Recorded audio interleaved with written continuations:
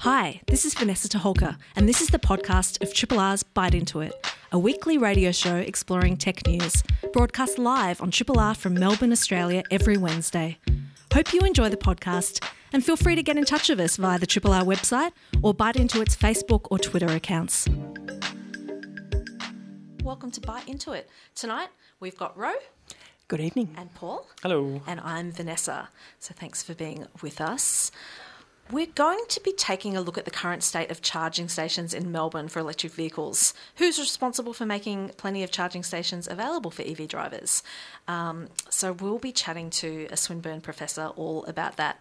Also, we'll be taking a look at Switter, the social media network for sex workers, which has recently announced that it will be closing. And we'll dive into the story behind that with one of the creators. So that should be very interesting. Super well-intentioned site and kind of a victim of circumstance, you'd say. Yeah, or, relentless legislation and one, death by a million paper cuts. Yeah, exactly. So before we get into our two interviews this evening, we'll hop into some news. Paul, what's happening with, telecommunications? So potentially some big news that maybe we won't see the full benefits of for a little while. But TPG Telecom have signed what is an initial 10-year agreement with Telstra with an option to extend for a further decade. That probably does sound quite dry and maybe not great for the show. But what's potentially interesting about it is that this is sort of a network sharing deal as part of it. Basically, the 80% of coverage that Telstra has is that TPG are going to have access to, which means that they're going to decommission a whole bunch of their existing redundant infrastructure. Yeah, infrastructure. And it also gives Telstra some access to TPG's kind of 3G and 4G network as well. Yeah. So it's not really an acquisition, but it doesn't seem to be like, a traditional carrier sale. It seems like a new type of deal. Well, it is, they're still in competition with each other, and you'd have to say the consumer will hopefully win out there because you do need better access to that Telstra network, particularly if you're in regional areas. It's critical, yeah. And they're maintaining all of what they describe as their network differentiation. So all of the kind of the core and the underpinning services are going to still be TPG and Telstra. So it's not really a sale. It's not really an acquisition. It's not really a merger. It's not really an MVNO. It's some sort of new thing. It's an agreement. It's an agreement, to sort of share infrastructure. And obviously at a business level, they're talking about this will let us monetize parts of our network that we haven't used before and things like that. And as you say, increase competition for consumers. There is still that 18% of the network that Telstra is going to retain exclusive access to. As well, so if you're part of that 1% of the Australian population, you're still not going to have much competition or access to choice. But I mean, who knows? Maybe that will change in the future as this emerges. Yeah, it's going to be an interesting one to watch. Speaking of absolutely enormous tech providers, Facebook has been operating Reels in the US for a little while now, testing it out, but they're now in the process of launching them globally, including Australia. So basically they're betting on their newest, fastest growing format. So remind us what Reels are again for people who might not have spent much time on Facebook recently. Yeah, absolutely, which is a heap of us. Yeah. So Reels is essentially auto sped up, super short and sharp, pardon me, blur English, short and sharp videos and things like they auto play and auto start, and they're very distracting and they're very, short, sharp and fabulous. So TikTok has obviously been a huge part of the explosion in social media networks revising their video offering.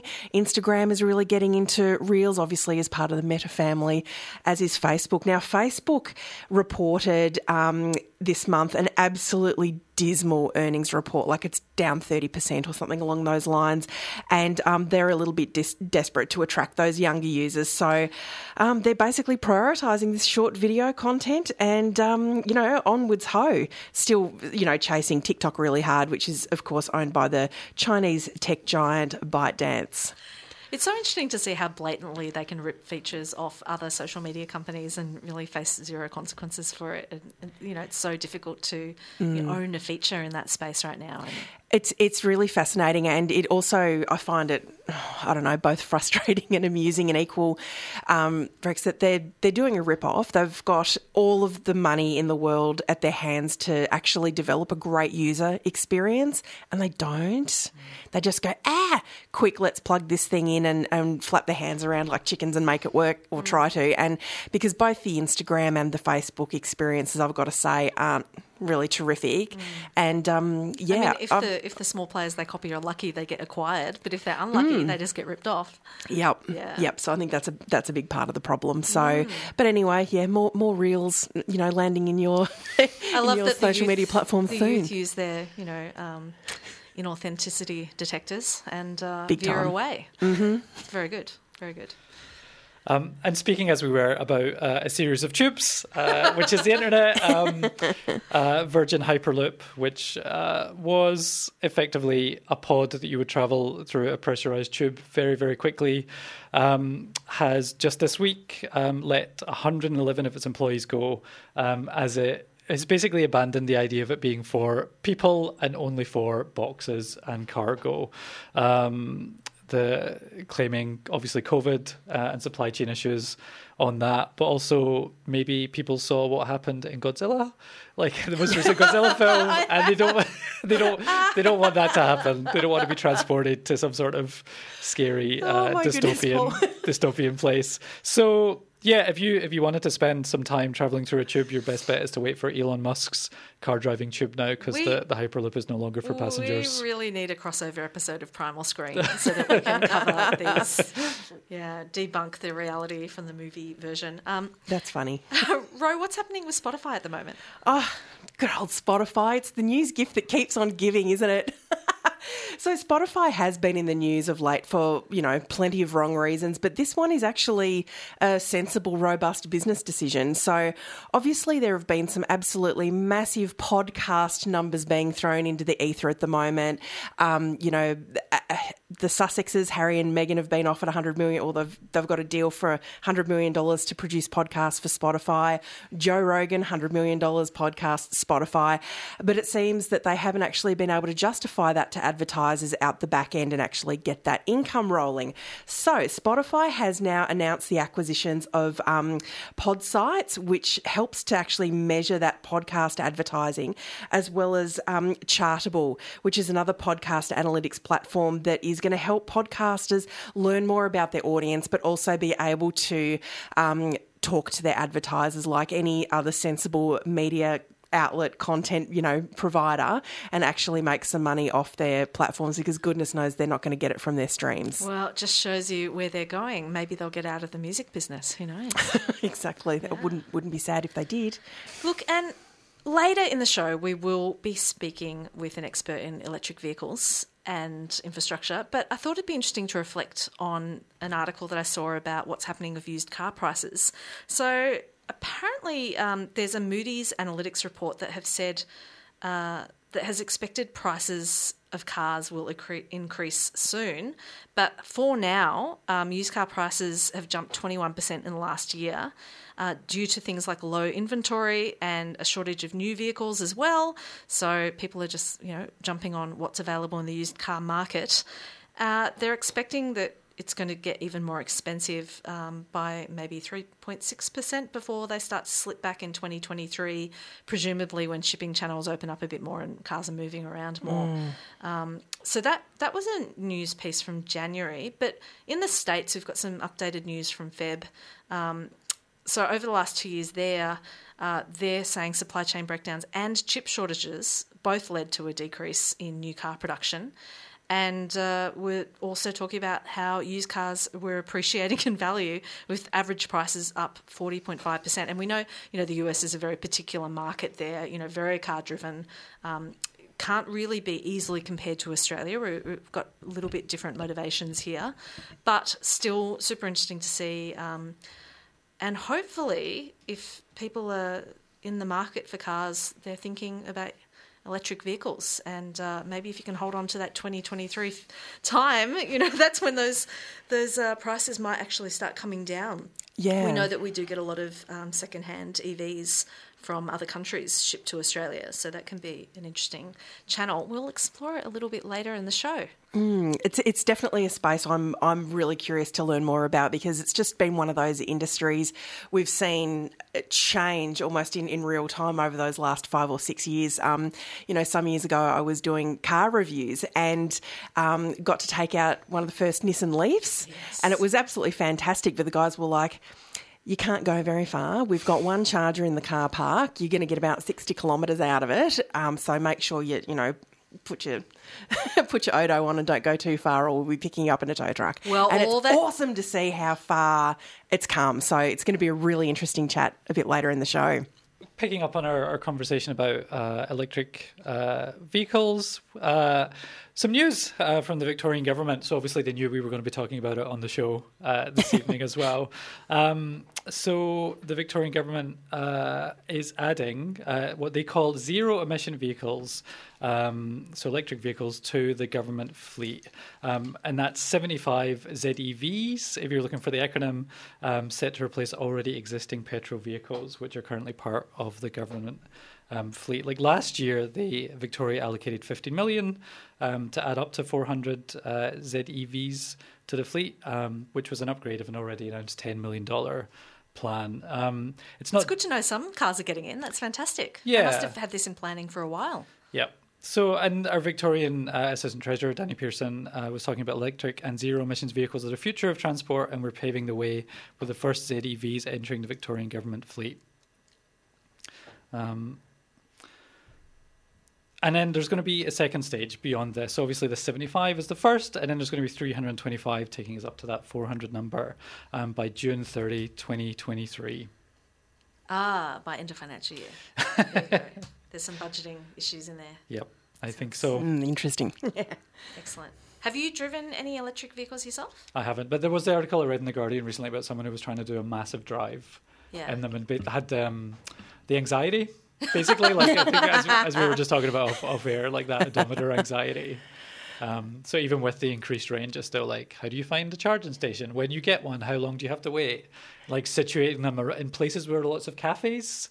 So it's like, yeah, you plug in your car, you go and have a nice coffee, you kind of explore the area, and then you come back and you get your little bump off, or you have to wait for someone else. Oh, you can definitely imagine the stress and pressure that comes with that, because I watched not all that long ago the documentary series Long Way Up, which was Ewan McGregor and Charlie Boorman doing motorbikes. It's their third or fourth one in the series, but this time they did it on Harley-Davidson EV motorbikes, and they had Rivian support cars, and they started right down at Tierra del Fuego and went up to Alaska, Canada somewhere, and it was incredibly cool because the Rivian team teamed up and actually set up a charging station highway for them, like brought their plans forward couple of years so that they could actually travel. But the first half of the entire series was, oh my God, are we going to make it? Oh my God, we're in the middle of an absolute glacier and the engines are frozen, the batteries are frozen, and oh my God, what are we going to do next? So you sort of really got a sense of that, the charging and the distances between charging. It's got to be as ubiquitous as possible, as soon as possible for it to work. Yeah, this article was saying that they were turning off the air conditioning and they were coasting down hills as much as they could and making sure all the windows were open, or putting on jumpers rather than turning a heater on, just to kind of eke out that last 10, 20 kilometres. Oh, it's like being a broke P-plater again. Rolling the old Tirana down the hill to try to get to the servo before you run out of petrol. Is this just the natural anxiety that we have about any technological change? I mean, did people feel this about where am I going to get my next hit of petrol when cars first came out? Probably. Yeah, probably. It's Where can I feed my horse? Yes, I was thinking that. Keep going back. If I lose a shoe, where's the what next... if my legs stop working? What if I can't find an apple along the way? A bucket of molasses for my horse. Excellent. I love it. Yeah, that's really great. I do wonder about those sort of anxieties. It sort of goes hand in hand with the concept of moral panics that come with each wave of technology. So, yeah, it's kind of curious. Hi, this is Vanessa Toholka. Thanks for listening to the podcast of Triple R's Bite Into It, a weekly radio show exploring tech news. Broadcast live on Triple R from Melbourne, Australia, every Wednesday. Hope you enjoy the podcast and feel free to get in touch with us via Triple R's website or bite into its Twitter or Facebook accounts. As part of the federal government's Future Fuels Fund, the Collingwood Library now has 2 new DC fast chargers. What are those? Those are those chargers you see around for fancy electric vehicles. But should it be councils who bring this technology to people? Professor Saad Mekhalef is a distinguished professor in electrical renewable energy at Swinburne University, and he joins us now to tell us more. Welcome, Professor. Hi. Great to have you. Thank you for calling us back when we're having a few little technical difficulties. It's always the case when you have an esteemed electrical engineering type person in that your technology fails you. Hello, can you hear us? Yeah. Please, can you repeat again? Yeah? Yes. No, that's okay. We were just enjoying hearing from you, and we might put your volume up because some people can't hear you. Yeah, you got it. Perfect. All right. Hopefully, you can hear us better now. So we just said that the federal government's Future Fuels Fund is helping people like the Collingwood Library install new DC fast chargers. Yeah. Tell us what you think about the sort of incentives that we're starting to see around electric vehicles in Australia, if you would. Yeah, I think that's a very good initiative. The municipal councils and the government should lead the way in providing and building public charging infrastructures and also encourage other stakeholders to invest in it. I think it's a new technology where people need more incentives and also to build the confidence in the new technology, which is the electric vehicles. Definitely. Well, we get very excited when we see these pop up. How has our government performed in terms of incentivising people to actually purchase electric vehicles? I think Australia have made quite a number of steps towards the electrifying the fleets of what I call small vehicles. However, it's still lacking. I think there should be more incentives. There should be more initiatives from the governments to promote and also to encourage people to own electric vehicles. Such as, I think there are good examples in Europe that we should follow, such as in Norway, Finland, and Denmark. So these are some leading countries which they have done quite good in promoting and increasing the number of electric vehicles on their roads. So when you look at those countries, what are some of the things that have worked for, say, Denmark, we tend to think of bicycles more than electric vehicles. How are they going with their EV program? Yeah, I think the Scandinavian countries are the leading. The 5 countries in Europe, they are leading the number of cars. Like, for example, Norway, they are like around 75% of their cars are electric vehicles. Iceland, 45%. Sweden, 32%. Netherlands is around 24%. Denmark is around 16 or 17%. So I think this doesn't come overnight. It comes from long planning, such as building EV charging infrastructures, offering free parking spaces and priority parkings for EV owners, enable also zero emission freight for last mile deliveries, allow EVs to access bus lanes, and also make some initiative for the car taxi and Uber and ride-hailing owners to be electric. So these are few steps they have taken, and that's resulted in the number of electric vehicles increased significantly. That is a lot of practical steps that you've listed there, and some really impressive uptake, particularly Norway, 75%. That's pretty interesting.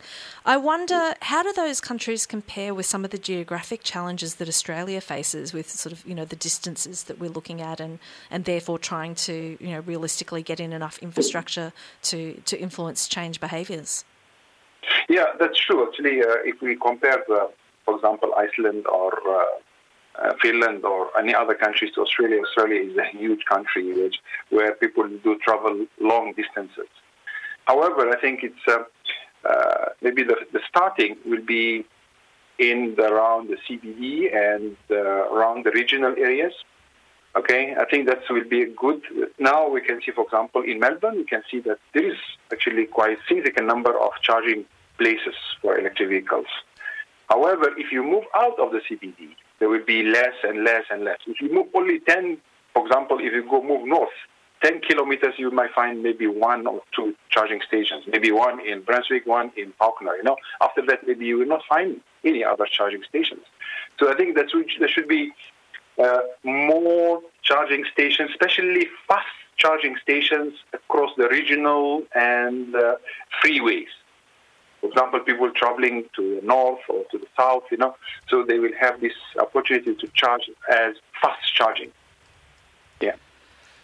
And sort of bringing it back from like those large distances into a little bit of, the question that we opened the interview with, like what are some of those very local challenges in terms of, developing the EV infrastructure? If we kind of bring it down to like street level and council level, like what prevents the uptake or what accelerates the uptake at that level? I think the thing that will accelerate the building the infrastructure is to encourage the stakeholders to invest in it. So, and the only way to get to that point, we need to build the confidence of the stakeholders that the country and the states is moving towards electric vehicles. They should be the councils, they should show the examples. For example, the council's cars, they should be all electrics. All the cars that belong to the council and to the government, they should be moving into all electrics. For example, the taxis.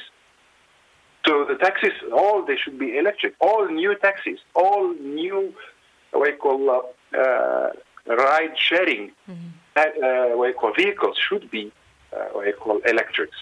And that will build the confidence in the stakeholders to come forward and invest in the infrastructures.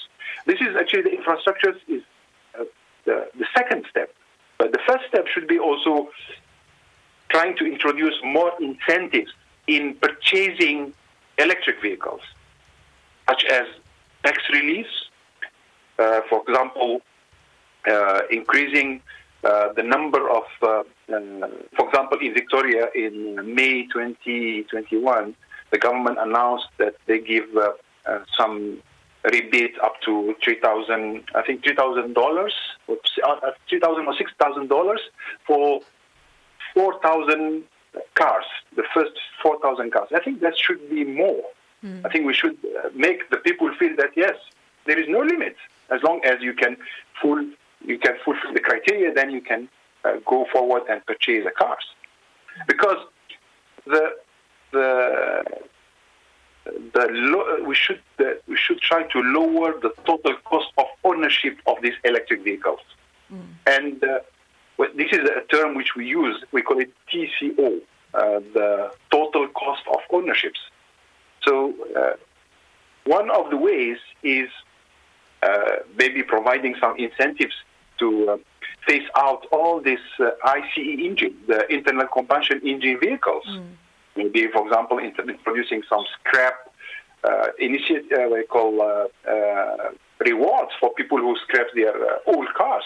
Because for people who own ICE cars, after certain times, for example, after the market value of the car has no value, some people, they just keep it. Yes. Yes. Well, they depreciate so heavily that it's very difficult not to. It's the sunk cost in those massive vehicles. So tell us, are you on top of what some of the benefits of owning an electric vehicle are? I think we're all on top of reduced emissions, but are there other benefits in terms of, performance or upkeep over time? Yeah, I think that's the environmental issue, which clearly reduce the emissions. But I think also in terms of even the maintenance of the electric vehicles is much cheaper compared to maintaining an internal combustion engines, because we have a few parts inside the car. Even now in the UK, the electric cars usually are cheaper compared to the IC engines, for example, like in UK, in Japan, in Texas, and California. So these are some of the benefits which actually the owners should know, and that's actually bring us to another point, which is the awareness. Yeah. Because I think that's what's missing. What people now, when we talk to them about the electric vehicle, they will think about the range. How long this car will take me. So that's actually can I reach to my destinations if I drive an electric vehicle? So this is actually the myth that we should make it clearer and make it well known to the owners that actually, yes, electric cars can go far. Yes, we have electric cars now which can go up to 500 kilometers with single plugs. Yeah. It's such a big. I mean, I feel like everything we've sort of covered up until now, like, is a series of like big questions and big answers, and lots of different types of change at lots of different levels. Everything from different levels of government to individuals and their experiences. Like, how if the end result is, everyone has an electric vehicle or access to an electric vehicle. From where we are now, like, how far along that kind of timeline in Australia do you think we are? I think the government need to commit and make decisions by when Australia should phase all the ICE vehicles. There should be a target, for example, 2030, and then we will work backward to that. The government needs to make an announcement, like I think what has been announced in the UK, in France, in many countries in Europe. So we need to do that. But I think in Australia we target 2035 to 2040. I think that will be a good target that we should work on. That will give us more time to build the infrastructure, to build the confidence, and also to build the local industries, the support, this technology, for example, batteries, because batteries are the main important component in the electric vehicles, which the local industries need to be strengthened and need to be also supported to come out with the new technologies. And I think that's also another point which we should discuss, which is the research. I think there should be more research on many areas on this technology. For example, I give you an example. Where will be the best location for EV charging?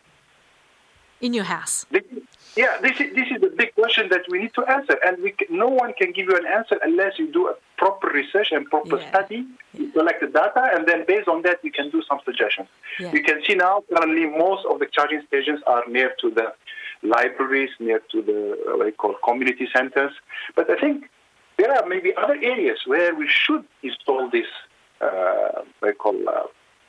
charging stations. Yeah. Well, I think you've raised so many important issues, and hopefully people's minds are buzzing about all the areas for potential here, businesses in batteries and, the idea of where their next car is going to come from, and do they even need a car? Maybe they can share a car and it's an EV one. And so there's so much potential here. If only we were heading into an election where people might actually, lobby their politicians to put some policy out there. Distinguished Professor Saad Mekhalef from Swinburne University, thank you so much for speaking with us tonight about electric vehicle infrastructure. We really appreciate your experience. Thank you very much. Thank you. Have a good night. You too. Take care. Thanks. This is a podcast from Triple R, an independent media organisation in Melbourne, Australia. To find out more about Triple R, or to explore many more shows, podcasts, articles, videos and interviews, head to the Triple R website, rrr.org.au. we've just been joined by the delightful Eliza Sorensen. Eliza is an infrastructure and security specialist who believes in building software that empowers people. They're dedicated to the digital rights movement and an organiser of the security and privacy track for PyCon Australia, so you might have heard Eliza's name in a few places. They also present educational workshops across Australia for sex workers with the help of peer organisations.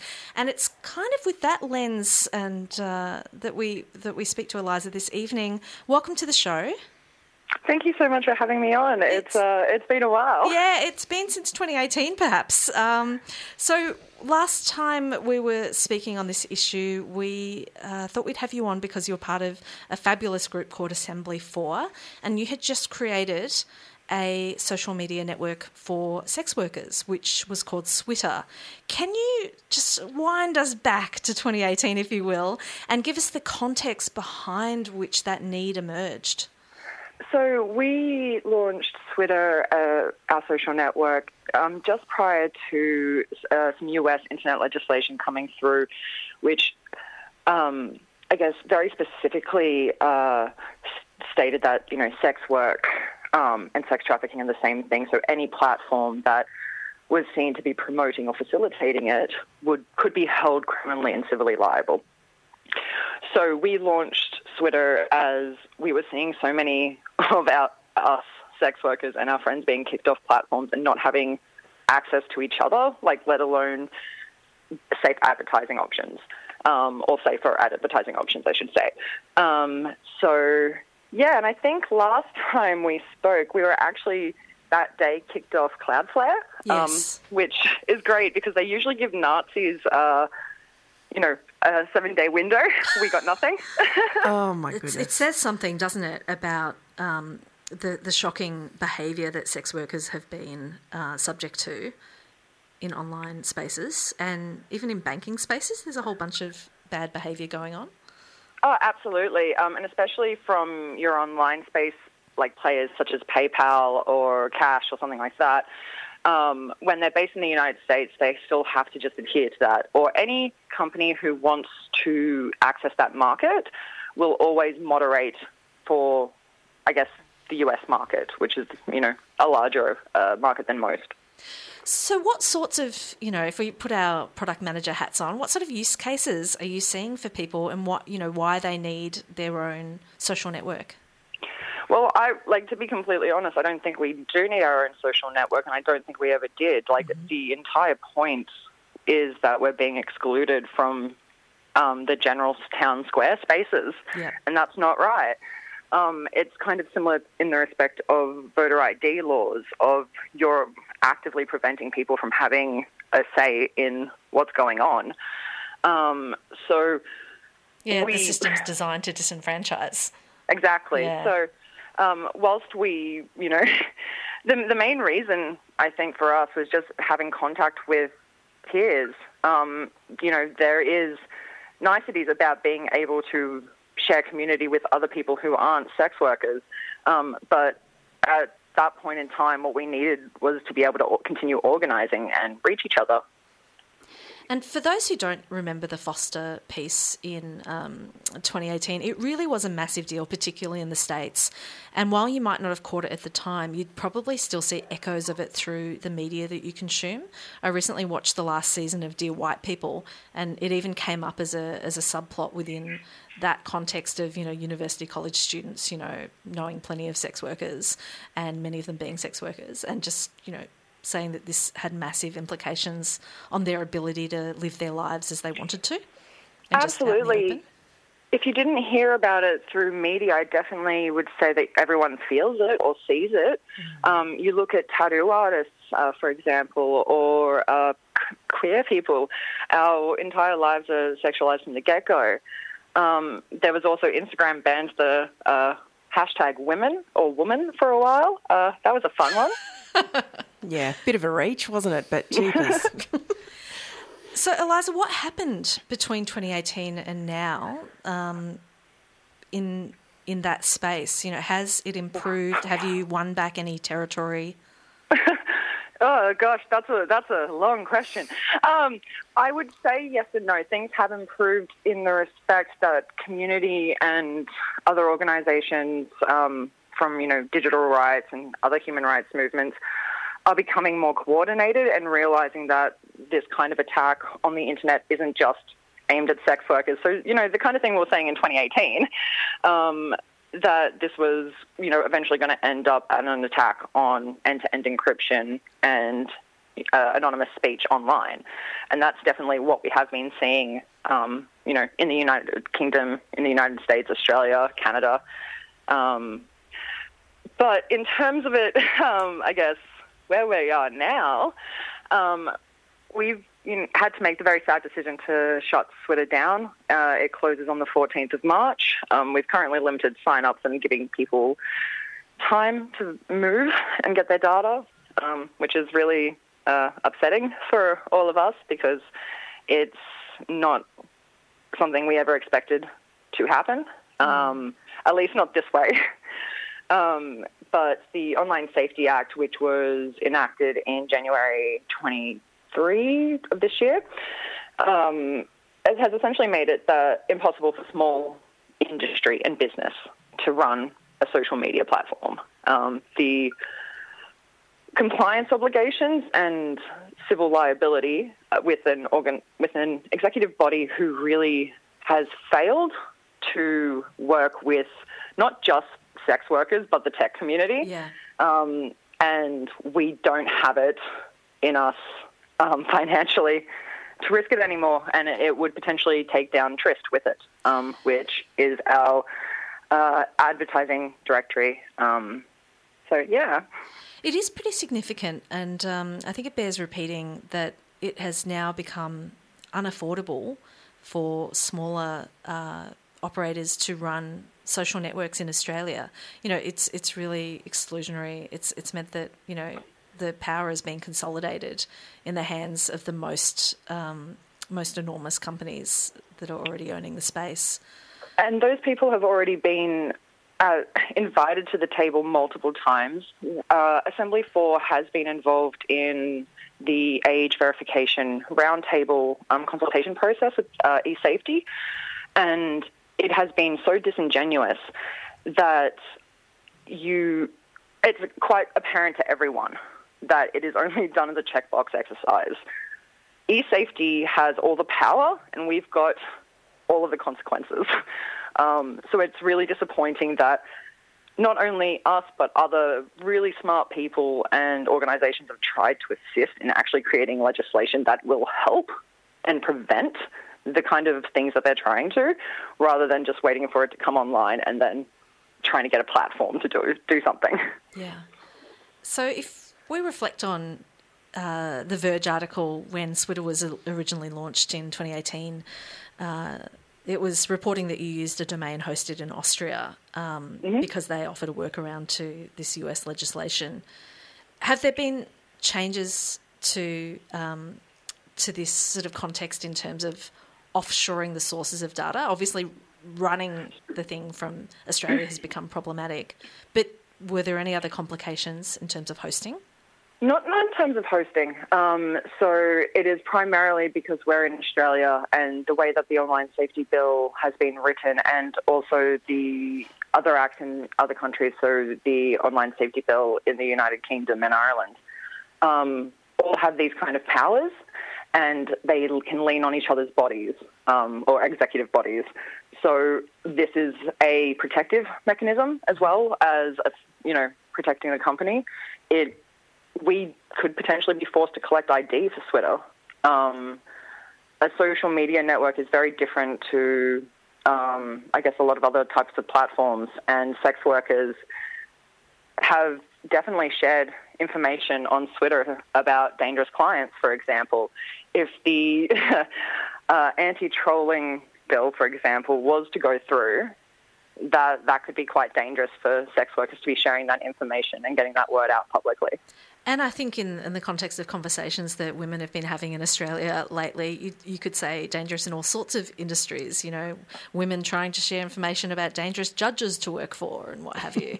Absolutely. It extends so much further than the sex worker community, and I think people give our government and our executive bodies too much trust when it comes to these overarching technical platforms and premises. So if we look to Ukraine and what's happening there, what happens if your country goes to war? Do you still trust your executive body with, some of the powers that's in the Assistance and Access Amendment? Oh, absolutely. And, it really is just reiterating that time and time again, sex workers are often the ones producing the content that have driven the popularity of entire platforms, and yet are still being treated as the canary in the coal mine, in terms of those privacies and protections and safety, being able to have proper conversations and share information to keep yourself safe, which does impact the whole of population. Would you like to see more of your everyday average non-sex work Australian to stand up and back sex workers more? Absolutely. If anyone wants to contact me, you can find our website, Assembly4, and I will happily walk you through the issues. I think it is so important that we're not only standing up for sex workers, but we're standing up for First Nations people, and as well as just ourselves. Like, realistically, it's not just sex workers or marginalised groups that are impacted by this type of legislation. It will come and impact you at some point. People say that, there is no privacy because you have a Facebook account. There is a very big difference between a social media platform that you signed up to having access to data versus the government having access to data that you gave a platform, not knowing that it's been subpoenaed. Big time. Yeah, agreed. Well, that's a very generous offer. But even if people don't go to you directly for the rundown of what's happening in this space, they should definitely access you via assembly4.com. So the 4 is spelled out, F-O-U-R, and just see some of the great work that you're doing, and maybe, think about how important it is to have independent actors like yourself going out, empowering people, and thinking sensitively when new legislation comes through about all the sorts of ramifications we have for marginalised people and all people. And when I say marginalised, I start to think, in the big picture, people who aren't running the joint, people who don't have a lot of power, every regular Joe is effectively financially marginalised. Yeah. Absolutely. And I also would just like to say that you've got organisations such as the Electronic Frontiers Australia and Digital Rights Watch Australia, as well as the Human Rights Law Group, doing some really fantastic work, and Scarlet Alliance, as well as Vixen Collective here in Victoria, who very much have just pushed partial decriminalisation of sex work in Australia, also Victoria, which is a huge achievement, and hopefully we get to see decriminalisation across the country. Excellent. Well, Eliza, always very illuminating speaking with you. Thanks for joining us this evening, even if it is under slightly sad circumstances. And keep us in the loop. We never know when you'll be fronting another very creative solution to a problem. Thank you so much. I look forward to hearing to you guys again. Cheers. Bye. Bye. Triple R. What has happened in the world of Aldi? Well, in the world of a chain supermarket that will not be named. If you are in a chain supermarket that you can maybe deduce the name of, they have a pizza bot, which they are describing as a first of its kind robotic pizza vending machine. There have been pizza robots as long as there have been robots. I can't imagine how anyone puts a first in front of this. Never let the truth get in the way of a good pizza story.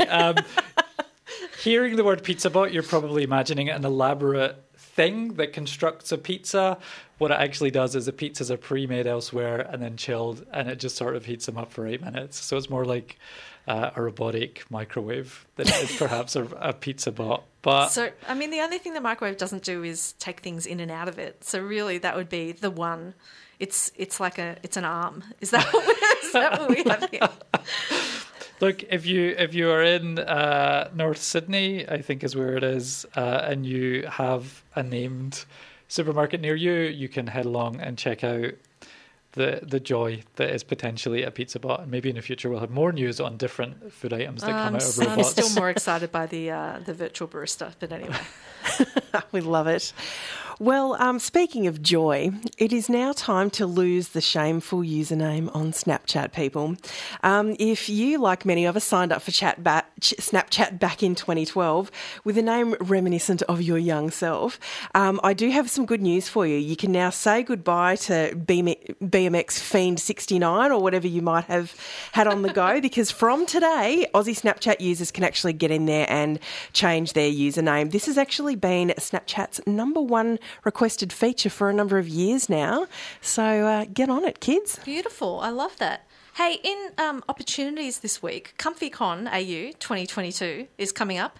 They've got expressions of interest open. They close 4th of March. So think about whether you want to be presenting at this Australian and New Zealand cybersecurity and cybersecurity adjacent conference. The actual conference will be April 9th and 10th. If that's you, check them out at au.comfycon.rocks. And Good you'll name. find their call for papers. Good name for an event. It is a very good name for an event, isn't it? Yeah. Screams fluffy slippers. So just a little snap back to Snapchat. Any embarrassing name shares that we've since changed that you want to share? I think Snapchat was one of the platforms that I think that was a point where I was like, maybe I'm old. Like, maybe I don't get it. No, CyberKitty 16 for you? Nah. And I would not admit it on the air if it was. There should be a name generator for those sort of fantastic handles. Honestly, there should be. I mean, I've got an old nickname from high school, which I'm not going to disclose on air because just nobody needs that in their life. I do wonder if it should be actually treated like Aussies treat nicknames. Like, you can't give it to yourself. There should be a responsibility. It goes out to your mates and they're like, this is your handle, live with it. Some sort of AI system. I think you've got a startup right there, Vanessa, like an AI that generates nicknames. Maybe PizzaBot won't have enough time on its hands with the pizzas and we can ask it to also name some things. Or we could hack it. We could hack PizzaBot. And everything will be like pepper mozzarella. Pepperonessa. Yes, exactly. Exactly. We could definitely have fun with that. Hey, big thank you to our guests this evening. We had the distinguished professor, I love that title, Sad Mekilef from Swinburne University, opening our eyes about all the different levers that our governments have at their disposal to pull around infrastructure, around education, around investment, around small businesses, around batteries, that we're just frankly not seeing enough of. And a big thank you to Eliza Sorensen from Assembly for their fantastic work with SWIDA and always keeping digital rights on the agenda. Thanks to my fellow hosts, Ro and Paul. It's been a joy to be back in studio with you. Thank you for having us. It's been wonderful. So, and we've been barred into it. The show will be back next Wednesday evening with another select group of our team. Enjoy. Hi, this is Vanessa Taholka. Thanks for listening to the podcast of Triple R's Bite Into It, a weekly radio show exploring tech news. Broadcast live on Triple R from Melbourne, Australia, every Wednesday. Hope you enjoy the podcast and feel free to get in touch with us via Triple R's website or Bite Into It's Twitter or Facebook accounts.